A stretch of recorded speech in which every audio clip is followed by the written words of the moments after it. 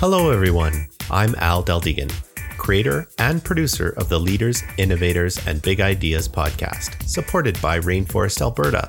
This podcast showcases the people who are working to improve Alberta's innovation ecosystem.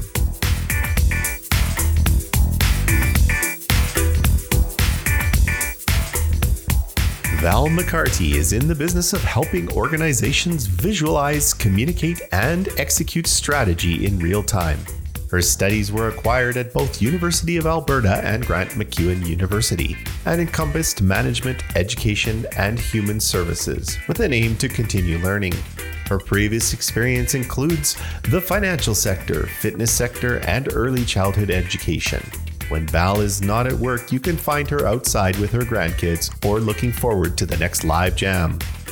And now let's join Val in her discussion with Peter Volding about farming, garbage, dinosaurs, and hydrothermal liquefaction. Take it away, Val. Welcome to another podcast of Rainforest Alberta. I'm Val McCarty as the host this time around. I'd like to read a little paragraph I saw about Rainforest. Rainforest Alberta is an informational organization of entrepreneurs and service providers who work together to improve Alberta's innovation ecosystem. So Rainforest Alberta is a great group of entrepreneurs and service providers, and I would encourage anyone that's listening to the podcast to check them out. Go to Rainforest Alberta and you'll find them if you just Google Rainforest Alberta. Peter Volding is really into the environment, and Peter is with a company called VDQ NRG Systems, Inc. And so, Peter, welcome. Thank you very much for having me here. Did you want to add anything to what I've said? Sometimes when people hear their introductions, they think, I haven't thought of myself in that way for a while. Well, the other piece that you can add is that I also have a lovely wife, 3 beautiful children.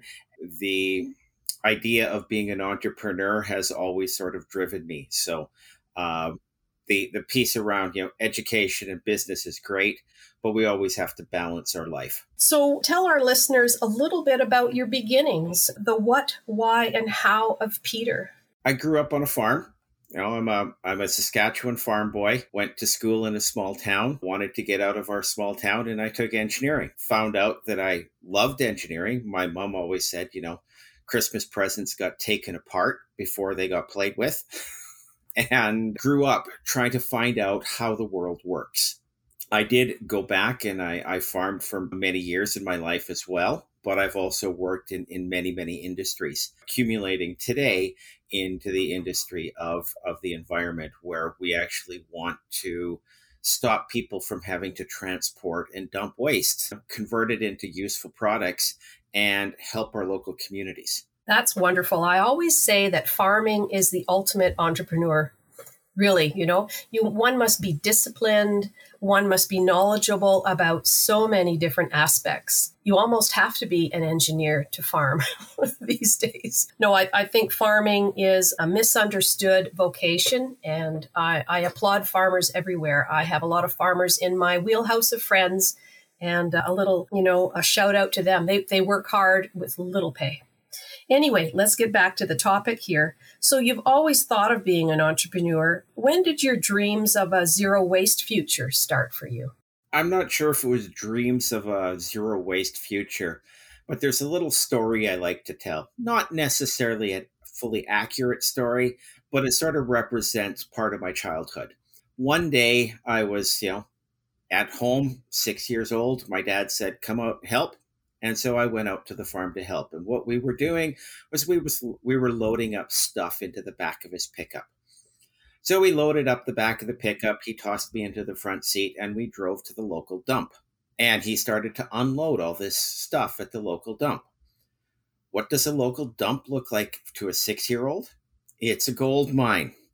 So as he was trying to unload, I was trying to load all this great stuff that other people had thrown away. That didn't go over so well, so I got to sneak some of the pieces back home in my pockets. But other than that, it was a discovery of, there is so much in this world that people think is no longer of use. And that's sort of where that started. In business, when I saw some of the technologies that were not being used in the world, but I saw what they could potentially be used for, well, I grasped onto that. And 2.5 years ago, just before we had this worldwide pandemic, I started my company in hopes of commercializing these technologies and actually bringing their benefits to our communities. Wonderful, wonderful. Interesting that even as a child, you were an engineer at heart. How can I refurbish? How can I reuse? How can I repurpose? Oh, look, if you put these two things together, it creates something entirely different. Wonderful, absolutely wonderful. So I'm just going to read a little bit about your company here. Before I read this, where did you come up with the initials? Do they mean anything? Well, the energy is a play on energy, because with waste, we throw out so much material that has so much value. You know, what is food? Food is energy for our bodies. What we don't use and throw away, we're throwing away energy. The idea is to be able to try to recover that. And that was where the energy comes from. The VDQ, well, it's a nod to a couple of, engineers that I worked with that actually helped do testing and developing of this technology. So the V is my last name, and the others are engineers that I worked with in the past. Wonderful, excellent. VDQ Energy has brought together multiple innovative technologies, which you were just talking about, to form streamlined and effective total waste stream solutions with modular and scalable designs, all while drastically reducing greenhouse gas emissions compared to current practices. Isn't that what everybody wants right now? Isn't that what everybody's searching for? Can you add or elaborate on that a little bit for us? I would like to say that many people are searching for it, but not everybody. There are people within the systems that believe that if we haven't ever done something different, why would we start now? But whereas the technology that we're working with, I'm not somebody who tries to say I can invent everything, I can fix everything. I think of myself as more of a technology adapter, which is, a background in farming. Farming says we find something, we bring it, and we use it to our advantage. Not that we've created it on our own, but we have adapted it to what we're doing. So the hydrothermal liquefaction process that we have, it was originally developed to liquefy coal, to take coal and converted coal into liquid fuels, developed some of the first coal oils that we had. But it's it's a difficult process. Really, we have the engineering capabilities to do it. Nobody's really taken as much effort as they could and brought enough other pieces of technology from other industries to the problem. Do you think that's maybe because of just the unknown? Do you know what I mean? People are sort of really afraid of, oh, I've never gone there before, You just need a few brave people out there. We need a few brave people. We need people who are willing to take a risk, be embarrassed, have that opportunity. But we have in our past, and ever since we decided that we were going to come in out of the rain as humans and crawl into a cave, we've had a waste problem. And our waste problem is that we throw it away, which in these cases were behind the cave. And by the time it was, so polluted that we could no longer live there, we moved caves. In civilization, we moved cities, and we built on top of garbage mounds, and we moved every time that we polluted our area. We no longer have, a planet to move to. So we have to decide that we need a different solution, because away, which is what people really think about taking stuff out of their house, as long as it goes away, I don't have a problem with it. Because we no longer see it. It's no longer visible to us, and so we don't think about it. But it's visible and to somebody, and it's in the way of somebody. And it's like you say, it's energy that right now is not used or developed in some way. So in the development of the hydrothermal liquefaction. Okay, hydrothermal liquefaction processing technology. It converts organic waste into bio crude oil and carbon. So there may be some of our listeners in the rainforest community that have that such problem. They may have some organic waste and need to know what to do with it. We have a lot of organic waste. Almost 80% of what we send to our landfill is organic, is what, not necessarily organic, but biogenic waste. So it's, paper, it's wood, it's leaves, it's grass, it's food waste, it's, all the various waste products that come from, growth in nature where we use it and then no longer need it and dispose of it. And these products, when put into landfills, create problems of methane. And so the landfills produce methane. And it is estimated that by 2030, landfills in the world will produce 50% of human-caused methane emissions. Interesting. Takes the pressure off of cattle, doesn't it? I heard an interesting story. Somebody was saying that cattle produce more pollutants than a car. And the guy said, well, you go into a garage with a running car, I'll go into a garage with a cow. We'll come out in the morning to see how it works. Anything else that you would like to enlighten our listeners about? So if they have questions. Well, the process is, I call it simple. The process is basically taking the material and putting it into a pressure cooker. It's a cooking process. We understand cooking processes. In this case, we're putting much higher pressures and we're putting much higher temperatures. But we know it works because we continuously pump up oil out of the ground that was created in this exact way. So that's why we know it works. Rather than taking millions of years to convert this organic mass into hydrocarbons, we'll do it in 20 minutes. So you've just created a way for some child who's really into dinosaurs to say, hey, I've got something I can do with this. Yeah. Well, that's the fun part, is that as we convert this material into our output products, we're converting it back into the same types of hydrocarbons that we use in our industry today. Why have we chosen to do that? Because our infrastructure in our world is already designed to handle, liquid fuels, liquid hydrocarbons. Those liquid hydrocarbons are well used in industry to create plastics. And so, oil coming out of the ground comes up and is produced into plastics. That oil came from dinosaurs.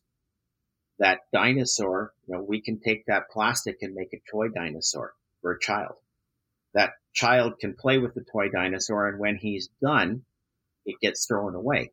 Well, we take the plastic from that toy dinosaur and we can turn it back into new plastics to create that circular economy so that we're no longer relying on the same volume of fossil fuels to feed our society's desire for plastics. How big is your team where you work? My team I work with 4 people directly. There's 4 of us directly on my team. The indirect number of people on my team go into the hundreds because my concept is that we develop partnerships. We develop partnerships to access other people's expertise, because 2 minds, one mind plus 2 minds doesn't make just 2 minds. It makes, 2.5, because the information gets filtered and you grow information, you create information. Yes, the sum is always greater than what is it? The whole is always greater than the sum of the parts. The other piece, and that's actually one of the pieces about our technology, is that I have found another technology called, electrodepolymerization.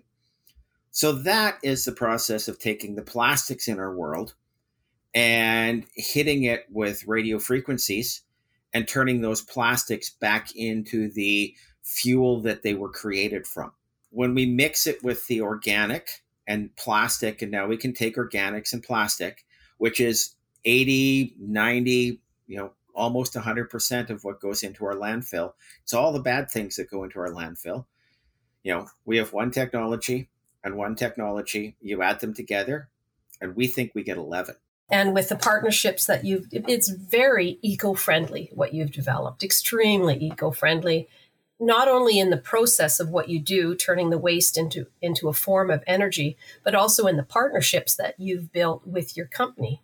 You're creating the ecosystem of partnerships. Absolutely wonderful. You're working with a number of partners in Alberta. The company right now is investigating an opportunity to process industrial rubber, tires, and waste plastic. Is that what you were just talking about, or is this something different? Well, it is part of what we're talking about. In Alberta, just like the rest of Canada, there's a fairly good system to be able to capture tires so the tires are no longer going into landfills and processing tires. But there always can be a better solution that can come along. What we don't have is a solution for industrial rubbers. So in the oil field, they use rubber regularly to help protect equipment, to protect the metal from the corrosion. And that rubber, when it wears out, has to be removed and replaced. And right now it's going into landfills because it has no other option.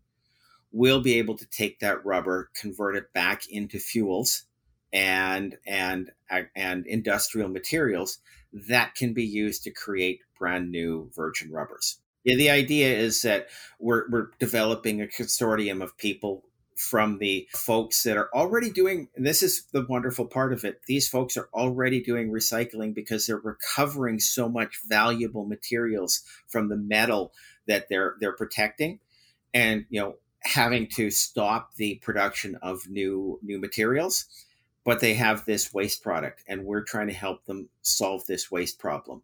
At the same time, we are taking that waste and converting it into something that is useful and can actually lower the carbon imprint of the companies in the area, as well as the fuel that we're producing. We can help lower the carbon footprint of fuels that it's blended with. So you had mentioned at the beginning of the podcast that you have kids.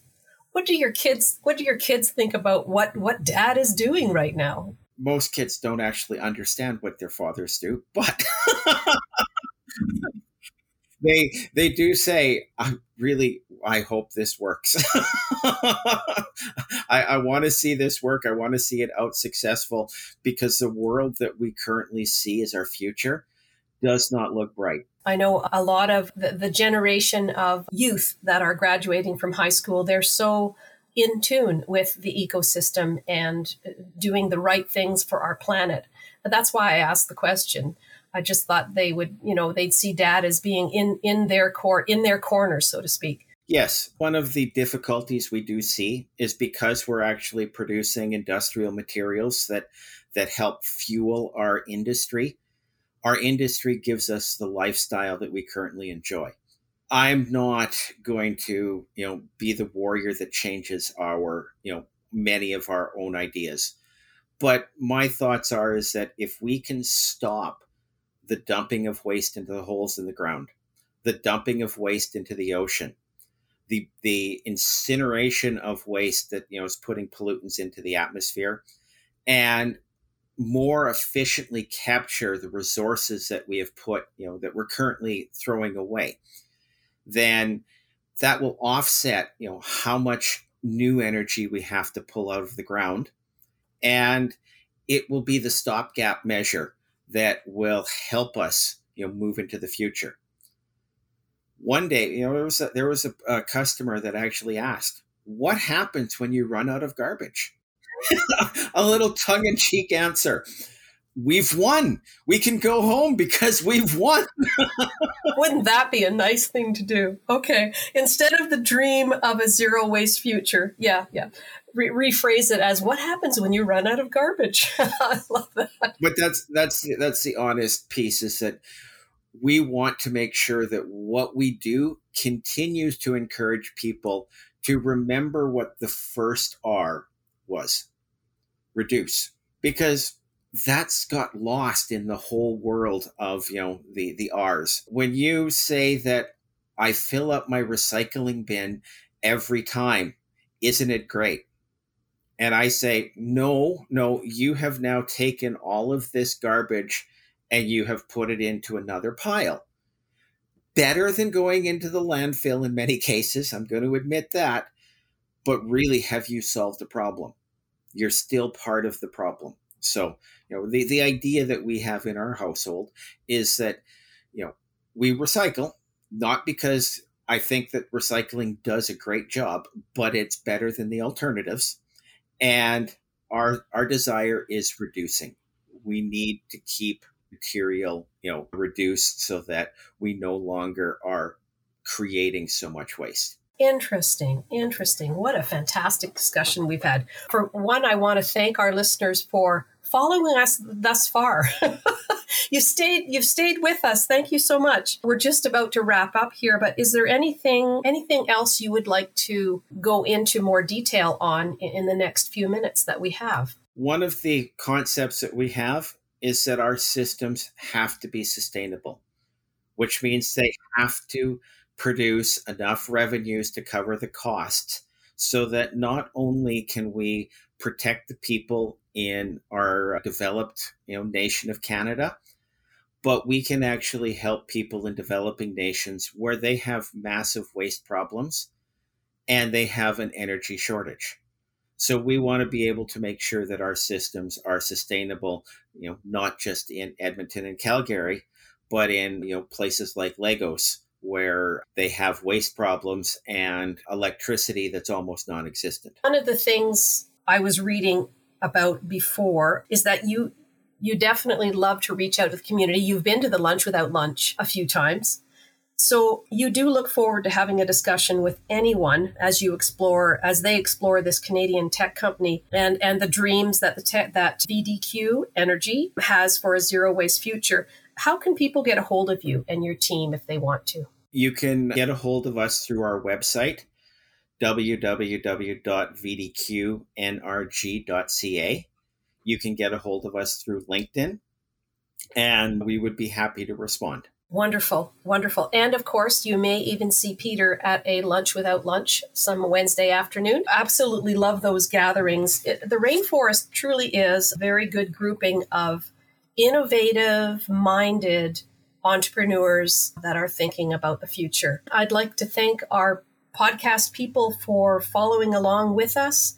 And again, if you want to reach out to Peter, do so on his website, VDQ NRG Systems Inc. Thank you so much, Peter. Thank you very much, Val. Very much appreciate you taking the time to have me on here. And we all have to work together to create our better future. So thank you. We do.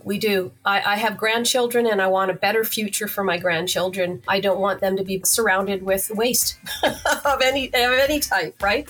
So fantastic. Okay, thank you so much, folks, and we'll see you on the next podcast. If you haven't already, visit rainforestab.ca and sign the Rainforest Social Contract. Become part of the inclusive, silo-busting, sector-agnostic, all-industry, open-sourced, ego-shrinking, ecosystem-building, entrepreneur-focused, wide-open social barrier-smashing community known as Rainforest Alberta.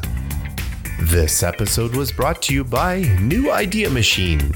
We build great custom software while bridging the gap between education and experience. New Idea Machine makes your ideas real. Visit newideamachine.com for more info. Music for the show was created by Tony Deldegan. Please be sure to share this episode with everyone you know. Also, don't forget to come by and say hi at the next Rainforest event. Let us know what you think of this podcast. If you're interested in being either a host, sponsor, or a guest of the show, send me an email at rainforestpodcast@gmail.com. Thanks for listening.